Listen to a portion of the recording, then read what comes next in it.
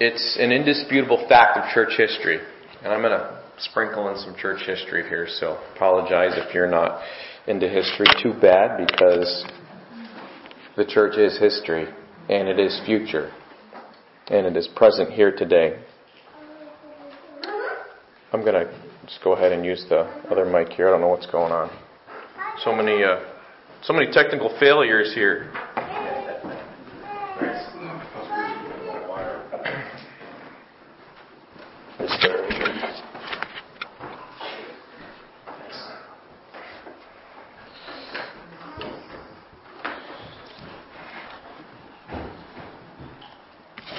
Baptism and the Lord's Supper have functioned as the primary marks of our Christian identity throughout the history of the church. The idea of an unbaptized Christian is completely foreign to the Bible and the early church. You will not find a New Testament or early church scholars who have studied the leaders of the early church following the book of Acts, who would suggest that the church made room for unbaptized Christians in their membership. Every example of conversion in the New Testament includes baptism. And so the burden of proof is on anybody who would admit an unbaptized believer as a member of the church, because the New Testament is full of the weight of saved and baptized membership.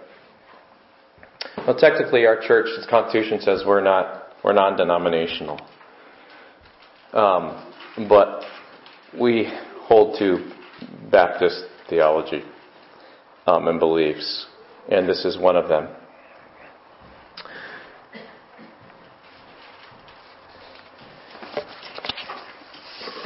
There are three things I want to talk to you this morning today about baptism. And the first is in Matthew chapter 28, verse 19.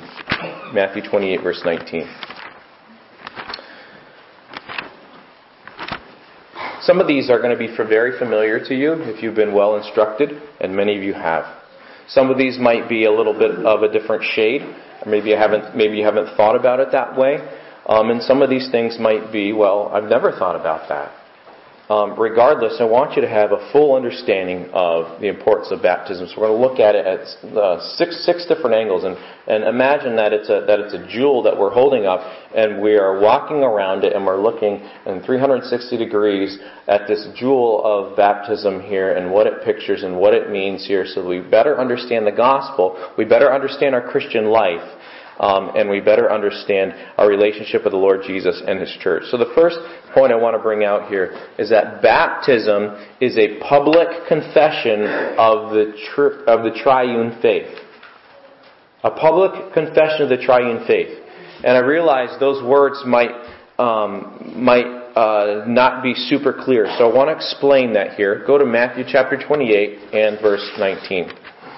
Jesus sent His disciples out to make disciples, and He tells them they're supposed to do it as they are going, and as they are declaring the Word of God. And verse 19 says, "Go ye therefore and teach all nations, baptizing them in the name of the Father, and of the Son, and of the Holy Ghost."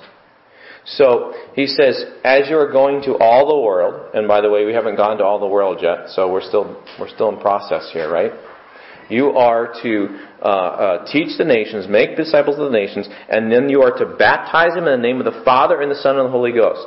Now, when I said those three words, you say, "Oh yeah, I remember being at a baptism and hearing it said that that individual, when they went under the water, they were being baptized in the name of the Father and of the Son and the Holy Ghost." And to me, that sounded like a very nice thing. But I want you to understand that when Jesus says that, be baptized in the name of the Father and Son and the Holy Spirit here, that became the standard of the church from day one. In Antioch, the city of Antioch, in modern day Syria, between AD 50 and AD 70, baptism in the name of the Father and the Son and the Holy Spirit was clearly prescribed in early church history documents outside the Bible. And Antioch itself became a hub for missions to the Gentile world. about AD 150. Okay, so this would be about 50, 60 years after the last disciple, the last of the apostles, I should say, John, died and went off the scene. Justin Martyr, one of the early leaders of the church, described the church's practice of baptism and said this: "As many as are persuaded and believe that the things we teach and say are true are then baptized in the name of God the Father and Master of all, and of our Savior, Jesus Christ, and of the Holy Spirit." Now, too often, we take that as a formula. I baptize you in the name of the Father, Son, and the Spirit. Right? It is so much more than that. It is more than a mere formula. In the descriptions of baptism that are available to us in the writings of the early church, they did not treat this as a mere formula. In fact, it seems that the practice in the early church was they would have a threefold confession about their belief in the Father, their belief in the Son, their belief in the Spirit, because they were asked three questions, and then, and this is something that's a little different from what we do today, and then they would be immersed 3 times, to picture that. A little bit different than what we do today. So they really took it literal, didn't they? Literally. But the basic outline of their conversation when they were being baptized was this: the one who would do the baptizing, one who was giving the baptism, would say something like this: "Do you believe in God the Father and Master of all, who made all things?" The one being baptized would respond, "I believe." And then they would put him under once. And then the baptizer would ask about the second part of our Christian faith. "Do you believe in the Lord Jesus Christ, God made flesh, who was born of a virgin, crucified for your sins, rose again from the dead, and ascended to heaven, where he will come again to judge the living and the dead?" Sounds like sermons from the book of Acts, doesn't it? Or maybe some of you learned the Apostles' Creed. Then the baptized one who would be baptized would respond, "I do," and he would be immersed again. And then, thirdly, of course, he would say something to the effect of, "Do you believe in the Holy Spirit, who through the prophets foretold the things about Christ and gives new life?" And they would respond, "I do," and the third and final immersion was administered. So I say all that not to say that we need to baptize them 3 times in that instant, but to say this, that they understood that being baptized in the name of the Father and the Son and the Spirit was a serious thing, and it was a public confession of their faith in what makes Christianity very distinct: the Trinity, God the Father, God the Son, and the Spirit. And then you might say, well, what about in the book of Acts, where they baptize and they say in the name of Jesus, or it's simply referred to as that? Well, I want you to understand, it's not that there are 2 competing forms here of baptism going around the first century. Those who are only baptized in the name of Jesus, and those baptized in the name of the triune God. Rather, the wording of the confession varied from person to person and from place to place. But I would guarantee you that in the ceremony of baptism, that content would be pretty much the same. The God and Father who made all things, He sent His Son to die for sin, rise again and ascend to heaven until His return. And then thirdly, sending that same Holy Spirit who inspired the Scriptures to indwell the church until Jesus returns again. So when Jesus, in Matthew 28, verse 19, tells His disciples to baptize in the name of the Father and Son and the Holy Spirit, what is implied with the backdrop behind that was that people who came to Christ were instructed in the faith. They were instructed in the faith. This eternal truth of the Father and the Son and the Spirit. Now, so it's not like the person would become saved and they would be standing there dumbfounded in the water for the very first time hearing, "I baptize you in the name of the Father, Son, and the Spirit," and come out. That's not how it was. So their confession of faith at baptism and what they believed was their understanding of and belief in this triune faith that we have had delivered to us. So they weren't wondering what the person baptizing them was talking about. They understood what they believed. Now, they didn't understand all the implications of it. Sure, that's what the teaching and discipleship is to continue to do, right? And the farther away from the Jewish synagogue that the gospel reached, more and more instruction would be needed to be given to those who are pagan, who are coming from Greek practices, etc. here. But those who were close to the synagogue and knew some of the basics of Scripture would probably have needed less instruction. So more instruction would be needed the farther you got away from the Old Testament Scriptures as a founding here. So that's the very first thing here, is that as the gospel would penetrate further and further, they understood that they were whoever was baptized needed to understand that they were being baptized in the name of the Father, Son, and Spirit, and what that meant. And as they got further and further into the world, away from Jerusalem, away from the synagogues, they would give more and more instruction to that. In fact, you may say, well, how do we know they gave instruction about baptism? Well, Hebrews chapter 6 tells us that one of the basic things that they would tell them was the doctrine of baptism. In fact, look in Hebrews 6, verse 1 and 2. Here, the writer of Hebrews is saying, I'm having to teach you this again. This should be really, really basic to your faith. And I'm having to teach it to you again. You should now be already teachers, you teaching it to other people.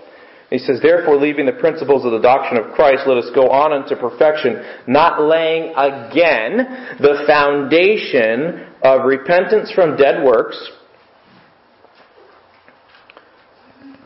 and of faith toward God, of the doctrine of baptisms, and of laying on of hands, and of resurrection of the dead, and of eternal judgment. By the way, if you heard what I said, what they would generally give as a confession of faith there, while they're being baptized, you might pick up some of the things that were mentioned there. So there was instruction involved about what baptism is, and who it was about, and what that person had been delivered into.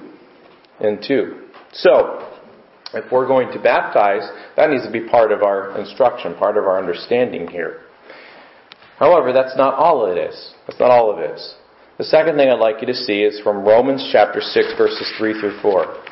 Romans 6, 3 to 4. And I usually don't preach topical sermons here, but I want to cover these several pictures here. We're only going to do 3 here this morning. But Romans 6, verses 3 through 4, I think we need to understand this topic from a doctrinal point of view. Romans 6, 3 to 4. Know ye not that so many of us as were baptized into Jesus Christ were baptized into His death? Therefore we are buried with Him by baptism into death, that like as Christ was raised up from the dead by the glory of the Father, even so we also should walk in newness of life. So, all the way from the earliest testimonies of baptism, the person receiving baptism would be fully immersed in the water. Now, in the Middle East, there's not a lot of water.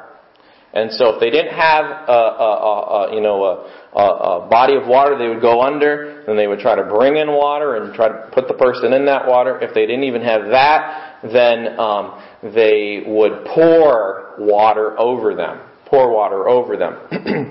It's different than sprinkling, by the way. But the point of it is that the idea is immersion. In fact, the Greek word here that is translated in English baptize is really the Greek word baptizo. It means immerse. But the full immersion is a picture of the believer and their association, their connection, their union with the death, burial, and resurrection of Jesus Christ. And Romans 6, 3 through 4 draws this out very clearly. Very clearly. Those verses that we just read. In Colossians 2:12, Paul says to the believers, you have been buried with Him in baptism, in which you were also raised up with Him through faith in the working of God who raised Him from the dead. So in the second part of baptism, baptism is personally associating with Christ's death and His resurrection. So if the first part there we looked at was the faith in the triune God that we have, alright? So God the Father planned salvation. He sent His Son to save us. The Holy Spirit is the one who makes us come alive and gives us new life in His church, etc. here. Now the focus narrows down to the specific work of Christ.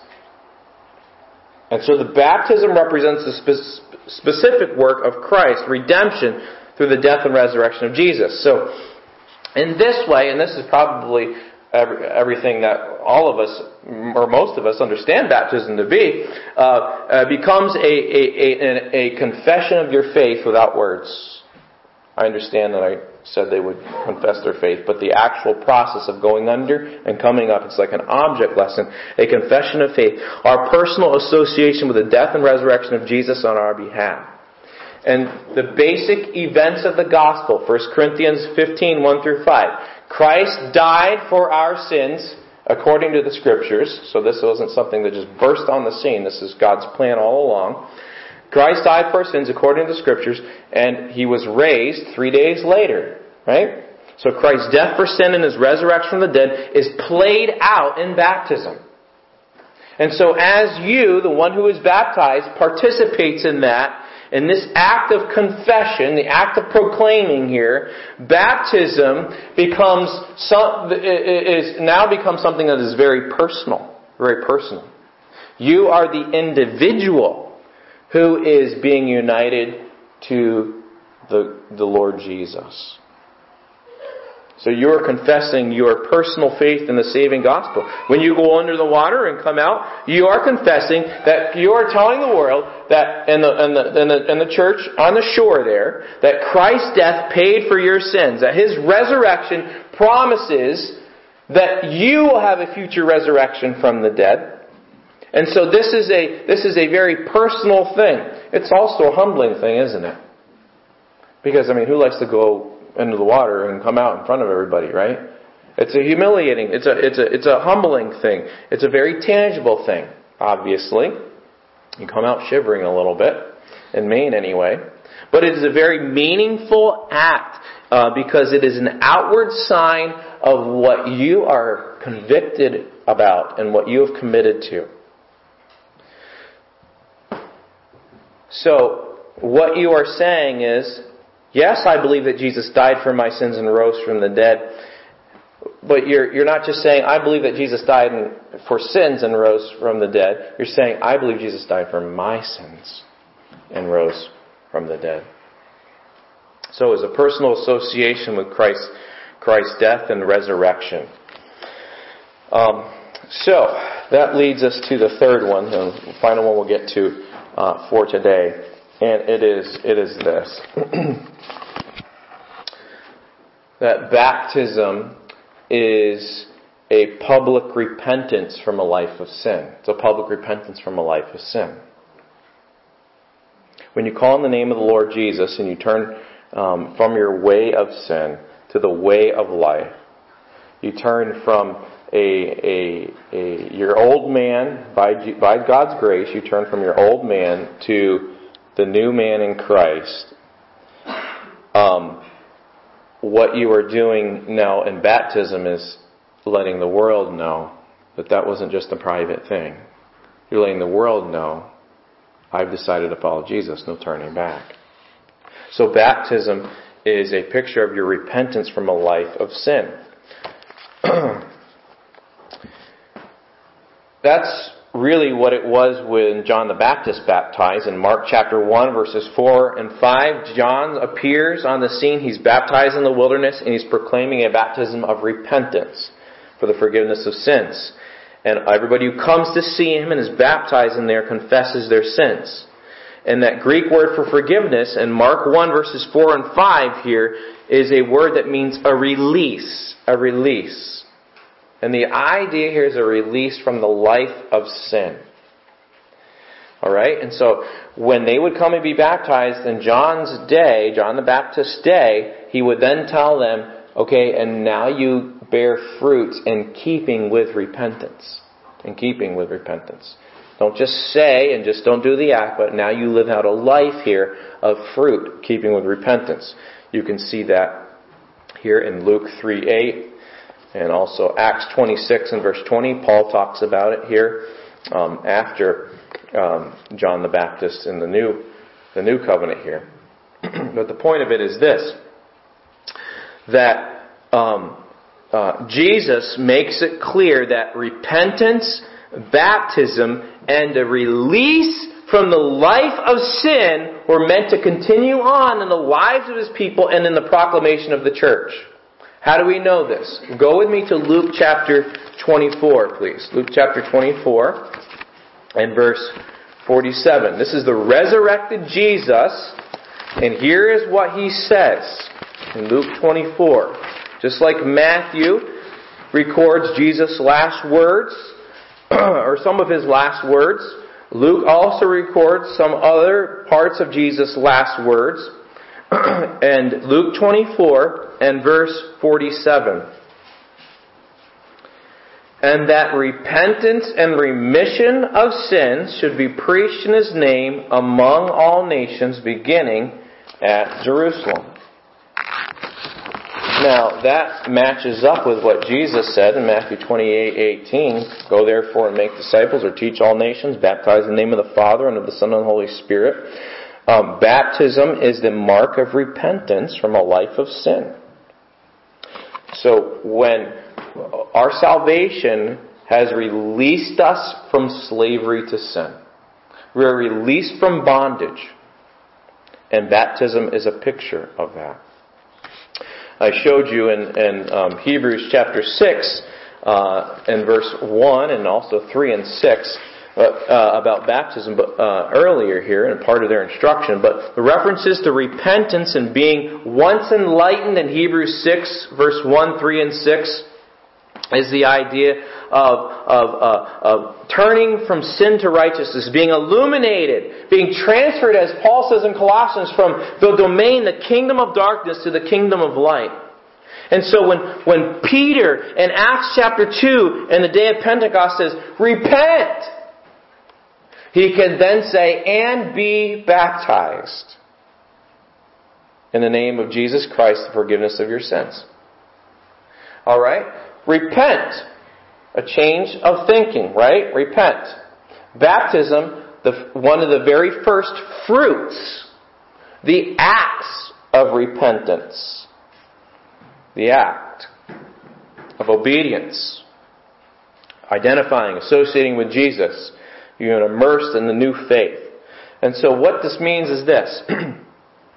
When a believer is baptized, they are not just simply confessing their personal faith in the triune God, though they are doing that.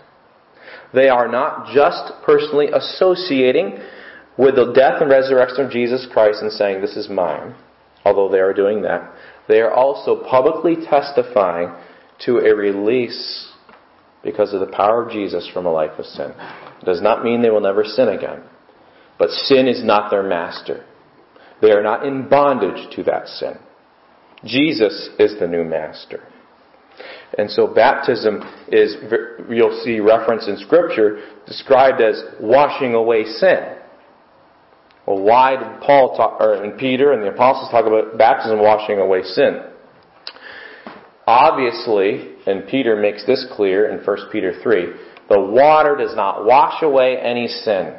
It's water, right? You can drink it, you can slap it, you put it in Maine and it becomes hard. It's water. But what it is a picture of is the washing away of sin, the old life.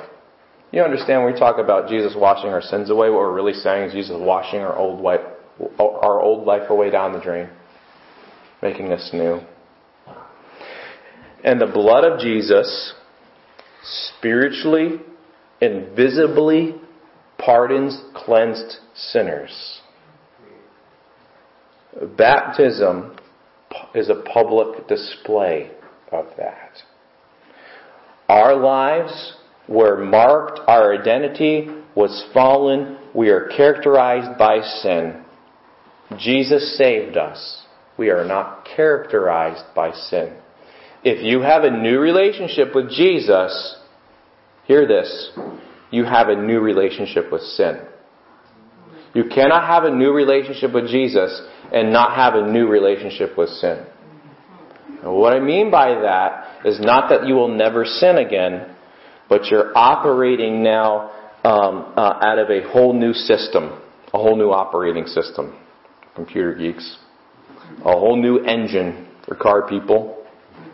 I don't know. I'm sorry, ladies. I'm not thinking of a good connection for you here. But you get it, I hope, right? You get it? It is, you have a new relationship with sin. Sin does not stand over you anymore, in other words. Jesus stands over you. And because of His victorious life and death, you can stand with Jesus over your sin. Yes, you will be tempted. You probably will give in to some of those temptations. But you never have to. You have a new relationship with Jesus. And you have the power to say no to it that you never had before from the heart. And you also have the fellowship with God restored through Jesus upon confession. Important to understand.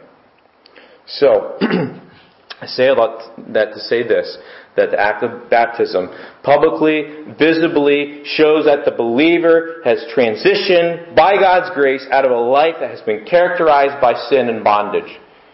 You say, well, I'm not that bad a person, or I wasn't that bad a person before I was saved. Yes, you were. Ephesians 2, 1 through 10 says we all were, whether it was obviously displayed or not. Our hearts were very corrupt. And we would do right things even for the wrong reasons. And our self-righteousness is just as wicked as the prodigal son who goes off and spends his father's inheritance. And so that's why in 1 Corinthians 6, 9 through 11, Paul talks about those who are fornicators, idolaters, adulterers, homosexuals, thieves, covetous, drunkards, revilers, swindlers. He says they will not inherit the kingdom of God. And then he says, such were some of you, but you are washed, you are sanctified, you are justified in the name of the Lord Jesus Christ and the Spirit of our God. So these believers in Corinth, they had once very obviously lived lives that were characterized by sinfulness, but they have been washed in the forgiveness of Jesus' blood. Their old life was washed away. They have been set apart, they have been declared righteous, and baptism is a picture of all of that.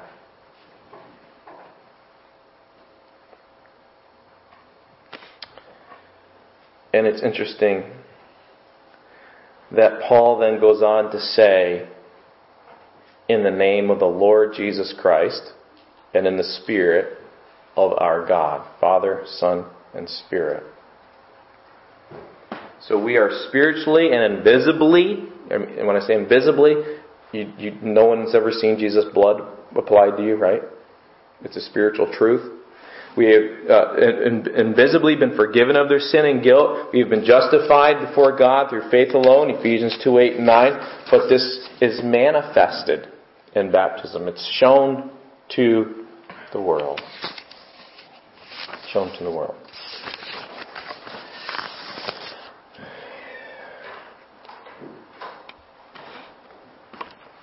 One more text with the same point here of baptism being public and repenting of sin. 1 Peter chapter 3. 1 Peter chapter 3.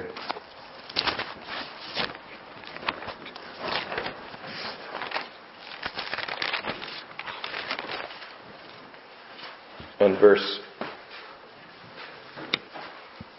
18 through 22. For Christ, or the Messiah, also hath once suffered for sins, the just for the unjust, that He might bring us to God, being put to death in the flesh, physically, Jesus physically died, but made alive or quickened by the Spirit, by which also He went and preached unto the spirits in prison, which at one time were disobedient, when once the long suffering of God waited in the days of Noah while the ark was preparing, wherein few, that is 8 souls, were saved by fire. The like figure whereunto even baptism doth also now save us, not the putting away of the filth of the flesh, but the answer of a good conscience toward God, by the resurrection of Jesus Christ, who is gone into heaven and is on the right hand of God, angels and authorities and powers being made subject unto Him. So Peter says that baptism now saves you. And some have taken this to mean that the act of water baptism itself somehow applies saving grace to the individual. So without baptism, a person cannot be eternally saved. But Peter here is saying this, that baptism is like the flood in Noah's day. Okay? Noah constructed an ark, and he says there's 8 persons were brought safely to the water, and he says, in that like manner, or corresponding to that water, baptism now saves you. So what he's saying is this. The picture of Noah going through the flood and coming out alive, okay, through the waters of the flood. Waters of baptism also picture the saving that we have in Christ. And you might say, well, how did the waters of the flood save Noah? Well, in 2 Peter 3:6, Peter says that the sinful world stood under the just condemnation of God, and it was destroyed.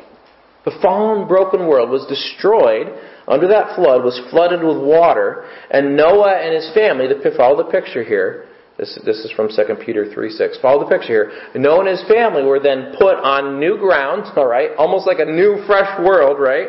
Washed clean of sinfulness. Of course, the sinfulness was in their hearts, so the change started again, right? But he's saying, based on that very picture here, Peter's saying that the believer, we enter the water, physical water here in baptism. We're talking about the ceremony of baptism. We enter the water as a citizen of the old world. We go into the water, just like Noah and his family in the ark, in the water. We go into the water as a citizen of the old world. A world of sinfulness, darkness, and destruction to which we have personally contributed. We're not innocent of it, of this world of sin. And when we go under, we come out alive as citizens of a new world, a world of righteousness, light, and sin. And so in Peter's image here, his picture of water baptism, Peter is saying that baptism saves a person from a lifestyle of sin because baptism marks the moment of that person's commitment. All right? He's not saying that baptism saves you, but it is a picture to the world here. This is my mark here. I am in Jesus. In 2 Corinthians 5:17, if anyone is in Christ, he is a new creature. The old has passed away, the new has come. So baptism here is a picture. Baptism is a picture of, just as Noah was a picture of going through the flood and coming out with Jesus' rescue here, all right? Jesus rescued Noah and the 8 souls saved by water. Baptism pictures as well. We have gone through the life that is under judgment. We are all held accountable to that judgment.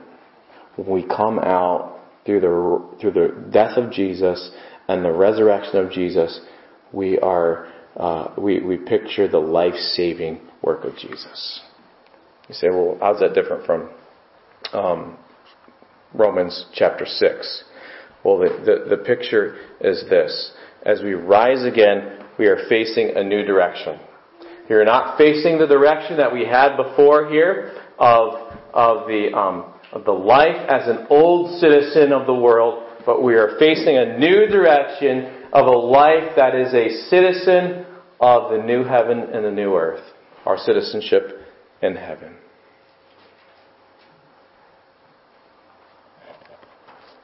And so baptism is really our pledge to live a sanctified life.